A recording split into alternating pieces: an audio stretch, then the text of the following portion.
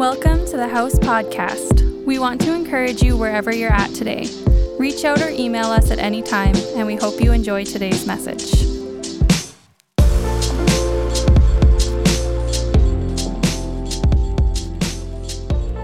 My name is Oliver. I'm one of the pastors here at the House, and thanks for being here on our last kind of 10 a.m. service of the season. We are kicking off a new series this morning called The Great Invitation. It's funny, there are all sorts of ideas that we attach the word great to. Even in kind of the Christian world, we have the Great Commission from Matthew 28 to go out and make disciples. We have the Great Commandment from Mark 12 to love God and love your neighbor as yourself. More recently, kind of in culture, we have this idea of the Great Resignation. Some of you will have heard of this. Right in the midst of the pandemic, just a huge influx of people resigning from their long-time held jobs to go off the grid or to, go traveling or whatever it is. But right at the center of our faith is a great invitation. An invitation to follow Jesus. And in the coming weeks, we want to explore what that looks like for us here in Kelowna as a community to follow Jesus. What does that mean? Some of you may be hearing this series idea thinking, I kind of already know what that means. Or maybe you're feeling like, I've made that commitment before. The commitment to become a Christian, to follow. Growing up, I had many, many moments where someone made an invitation to become a Christian. I grew up going to church, and so whether it was youth group on Tuesday or church on Sunday or Bible camp or a youth conference, there's all sorts of invitations to become a Christian. And they all had sort of a similar framework. Usually began with someone telling me, I'm a sinner who is deserving of death, but that Jesus died for my sins, and that if I believe in him, then I could be forgiven and saved and go to heaven after I die. And some of the more passionate and fiery preachers would throw in some sort of gruesome detail about how if I got hit by a bus today, would I know where I'm going? Which is like just what every youth group kid needs to hear as they're like trying to figure out, what like jeans to put on in the morning. I imagine you've heard something similar. And I can't remember the first time I ever prayed the prayer or believed in Jesus, but I knew growing up that I did. I just knew that at some point it happened. And I knew I was kind of in. I had the golden ticket, the ticket of salvation. As long as I kept believing, I could be certain of my eternal destiny. And there's some good truth in all of that. I don't necessarily disbelieve those ideas. Most of those ideas we find in Scripture. But the longer I spent time in Scripture, in particular in the Gospels, the more I realized that my understanding of what it meant to be a Christian wasn't really what Jesus presented. Because that's not where Jesus starts. Jesus doesn't say to his disciples, you're a sinner worthy of death. But if you believe in me, because I'm going to die, you will, have eternal life. And so believe in me. That's not really where he starts. Nor is it where he ends. In fact, you won't really find those words or that framework spoken by Jesus anywhere in the Gospels. Rather, Jesus begins with a simple invitation. Come, follow me. Come, follow me. And I've come to realize that this invitation is much different than the one that I received to become a Christian, to believe in Jesus growing up. This invitation to come, follow me is different. It means something different for my life. We're going to explore what that means throughout the fall, and I hope you'll join us for that. But there's a text from John chapter 6 I want to look at this morning that sheds some light on this idea of what it means to follow Jesus. There's an interaction between Jesus and his disciples that I think is just so key for us as we kick off the fall season. In John chapter 6, Jesus has been, he's just fed the 5,000. He's just fed them. If you remember, there's like the loaves and the fish and they multiply. He's fed the crowds. And now he's teaching. And he uses bread as a metaphor for his teaching. He kind of connects the dots for them. He says to the people, I am the bread of life. Whoever comes to me will never go hungry. And the people sort of look at him like he's crazy Because, like, what is he talking about? He's bread. Like, this is Jesus of Nazareth. They knew where Jesus grew up. He grew up just around the corner. We know Jesus. What's he talking about being bread of life? They start grumbling. And instead of kind of rephrasing or trying a different angle or making this teaching more palatable for the people, he says it again. I am the bread of life. But this time he goes a step further. He says, very truly, I tell you, unless you eat the flesh of the Son of Man and drink his blood, you have no life in you. You're like, whoa, this just got so weird. Unless you eat the flesh of the Son of Man and drink his blood, you have no life in you. This is like how not to build a church 101. Maybe you're thinking the same thing this morning. You're like, wow, kickoff Sunday, that's the best we got. Eat his flesh, drink his blood, we'll see you later. It's borderline cultish. Like if anyone else said it, we would run the other direction. And in fact, John's gospel tells us that that's exactly what happened. It says this, from this time, many of his disciples turned back and no longer followed him. It got too weird. It got too hard. Jesus pushed them over the edge, one step too far. But I want you to notice this wasn't just a random group of bystanders who were just kind of observing what was going on. These were his disciples. These were people who were following him at the time, who at one point had committed their lives to follow Jesus. And now they were reevaluating their decision. And as people are standing up and walking the other direction as Jesus is teaching, Jesus turns to his 12 disciples. And I imagine that up to this point, the disciples have been proud. They've been stoked to be with Jesus. They're like standing behind Jesus nodding. Like when Jesus turned water into wine, they were like, this is our guy. He's the life of the party. They loved it. When Jesus fed the 5,000, they were nodding. They're like, he's our guy. We're with Jesus. And then Jesus starts talking about bread. And everyone's like, okay, that's a little weird, but we can work with that. And then he drops the bomb on them. Unless you eat my flesh and drink my blood, there's no life in you. And I imagine at that point, the disciples stop nodding and they start sharing some very awkward side eyes with one another. Like the rest of the disciples, I imagine they're reevaluating who it is they're following. They're reevaluating their decision. And it's as though Jesus knows that they're kind of teetering, like they're right on the edge of belief and disbelief, because he looks right at them and he asks them this very pointed but simple question. He says, are you also going to leave? Are you also going to leave? Isn't it interesting? Jesus doesn't tell his disciples what they should or shouldn't do, nor does he tell them what will happen if they do leave. He doesn't try to coerce them or kind of twist their arm. Just like he initially extends a simple invitation to follow him, here he extends a simple question. Are you also going to leave? But by asking this question, Jesus is revealing something about the nature of faith, something about what it means to follow him.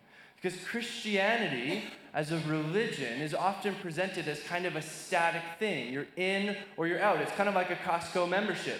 You sign up, you get your card, it's got your name on it, you sort of put it in your back pocket, and when you need to access the benefits and special access to deals and all that, you pull it out.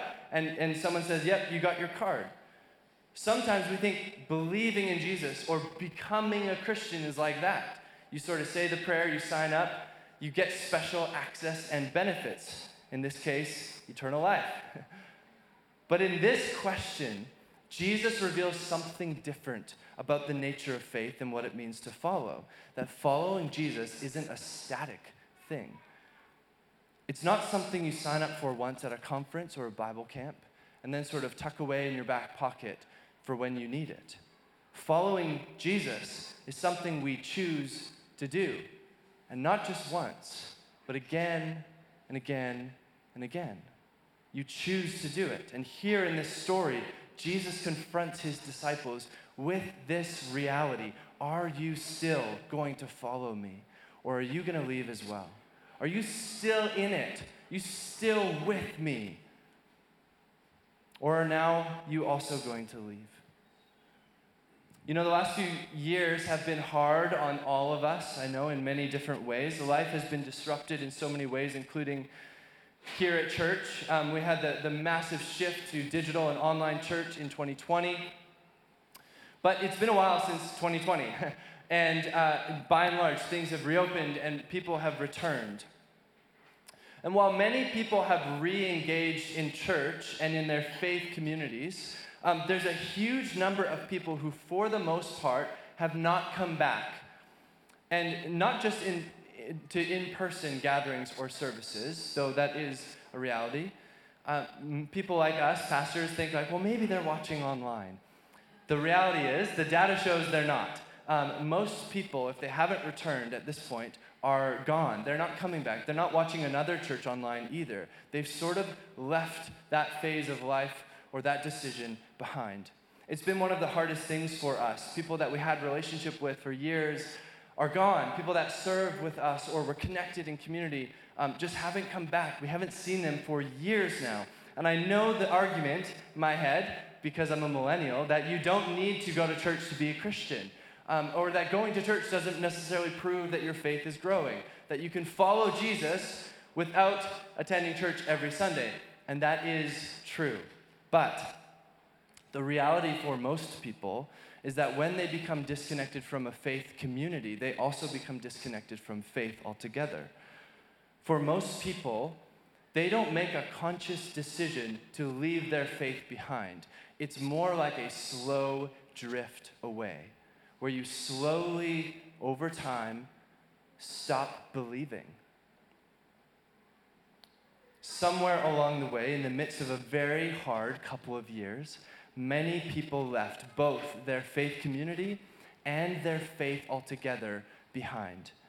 And it used to be that coming to church and being kind of connected in a Christian community of some capacity, was kind of the norm. It was sort of the default. It was the standard. If you believed in Jesus, if you were a Christian, identified that way, you would kind of expect that that person sort of went to church or was part of some sort of Christian community in some capacity. But it's different today. The pandemic really accelerated a trend that was ongoing, which is that most people who identify as Christian don't necessarily engage in a faith community. That it's not the default or the norm anymore. Now you have to choose it. It's more like the exception. And I think it's the same way with following Jesus. It's not static. It doesn't just happen. You actually have to choose it. And then you have to choose it again when things get hard. And then you have to choose it again when you go through a crisis. Then you have to choose it again when you get hurt, when you're deep in pain. Then you have to choose it again when you don't necessarily feel like it. You don't just make the decision once. And as Jesus confronts his 12 disciples with this reality, this question of whether they're in it or not anymore, Peter replies this way, and I love his response. He says, "Lord, to whom shall we go? You have the words of eternal life. We have come to believe and to know that you are the Holy One of God." Now you can read this one of two ways. You can read this as Peter acknowledging to Jesus that he doesn't have any better options. Like, Lord, you're the best we got right now, so I'm not going anywhere. Or you can read it how I think the author wants us to read it. This way, Lord, where else would we go to find life in every sense of the word but here with you, the living God? Where would we go to find deep fulfillment in our souls but here with you, the living God? As hard as it is at times, and following Jesus is hard at times, where else would we go to find life but here with him? As Matt mentioned, this week we were up at the university on Monday and Thursday, and on Thursday night we were there we had our worship team up there playing worship right in the middle of campus. We were right on kind of this laneway that just cuts right through campus. We were partnering with UCM, University Christian Ministries, for their fall kickoff barbecue. And every year they invite us to bring a worship team and play some songs. And so we were right in the middle, and we had our booth set up, and we had we had some free Gatorades at our booth that we were just kind of giving out to the odd person. And this guy came over and he saw the Gatorades. And so he's like, hey, are these Gatorades free? And I was like, yeah, you can grab one for sure. And then I got one of our corn roast flyers, and I said, hey, you should also come to our corn roast on Sunday night.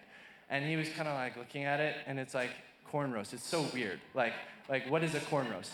And so he's like looking at it, and then he's like, so what are you guys? And I'm like, well, we're a church community, and we meet every Sunday night at 6 p.m. In a warehouse just a few minutes away from here.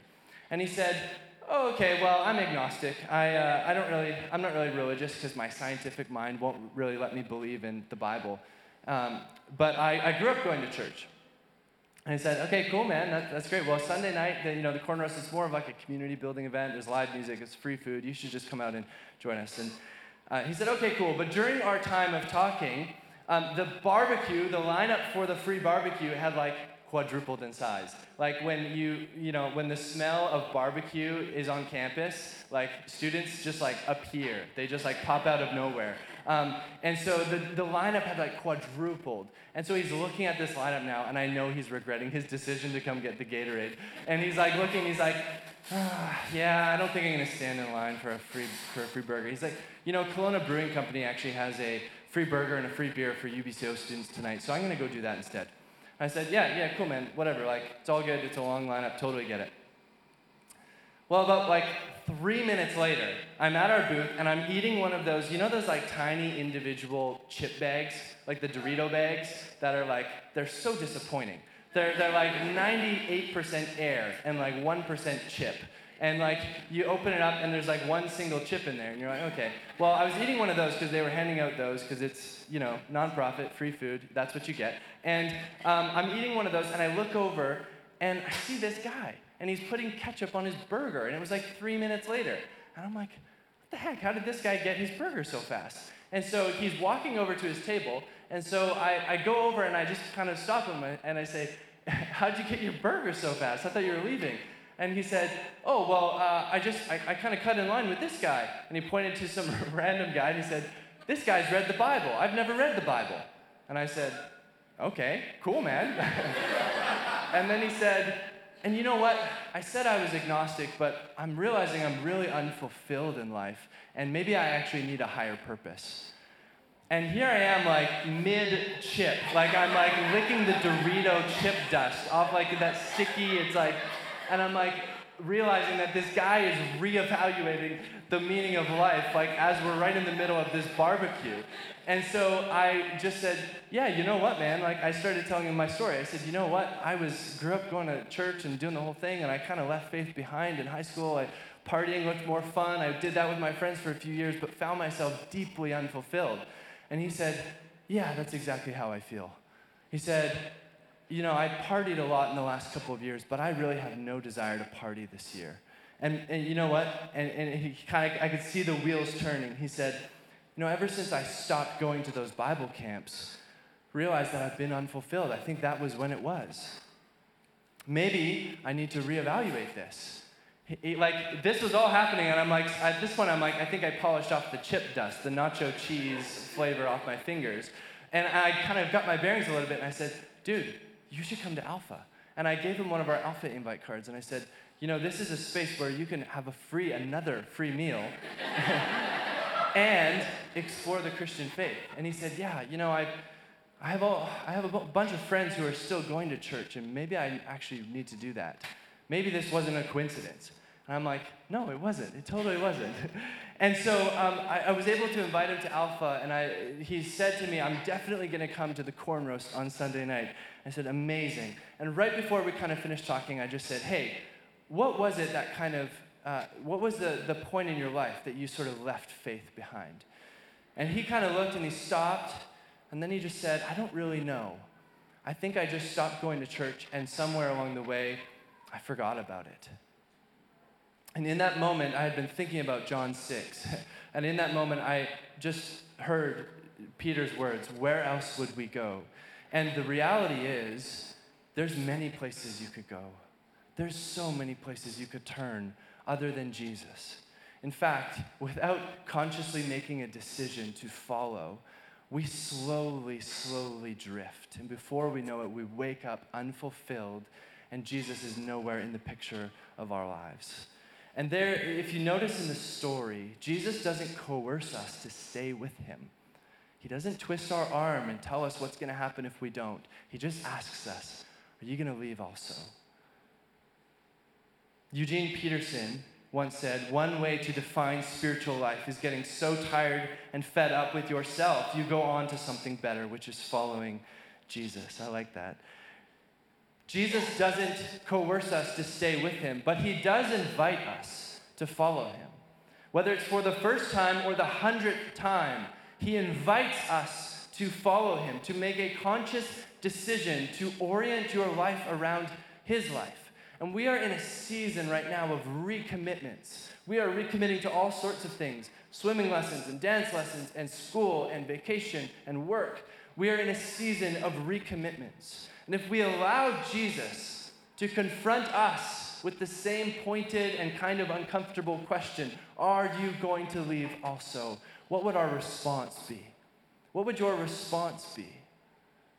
In the midst of a very hard couple of years, as we enter this fall season, I want to invite you to recommit yourself to Jesus, to recommit to follow him, to orient your life around his, to believe in him and to trust him, because he has the words of life. He fulfills that deep ache in our souls.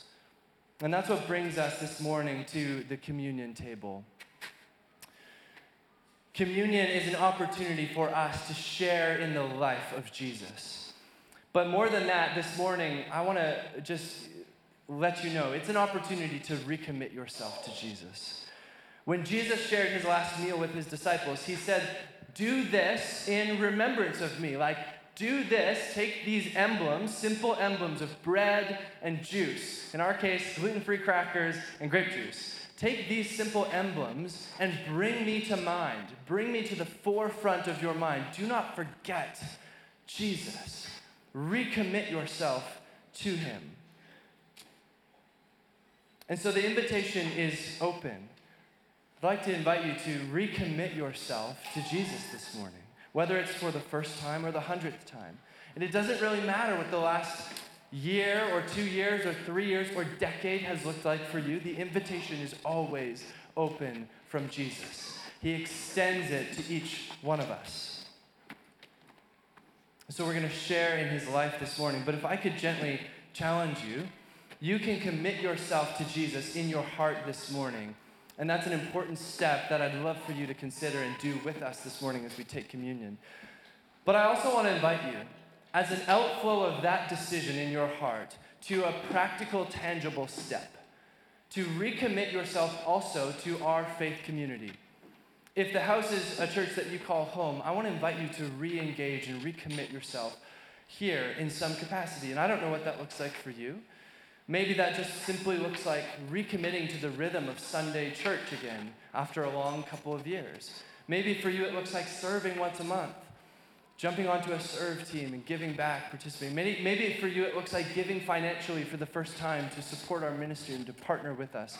Maybe it means joining Alpha or giving out one of these Alpha invite cards. Maybe it just means calling up a couple of friends who you know will have your back and who can engage and inspire and challenge you in your faith and just saying, hey, would you meet with me for coffee once a month? It doesn't have to be here in the building. But I want to invite you as a way of recommitting to Jesus to also recommit to a community of faith. We do not follow Jesus alone. We do it together as a community. And so would you make some time and space, maybe this week, this morning, to reflect and to invite the Spirit of God to just highlight what is it, God, for me in this season that you're inviting me into? What is it that I can recommit to orient my life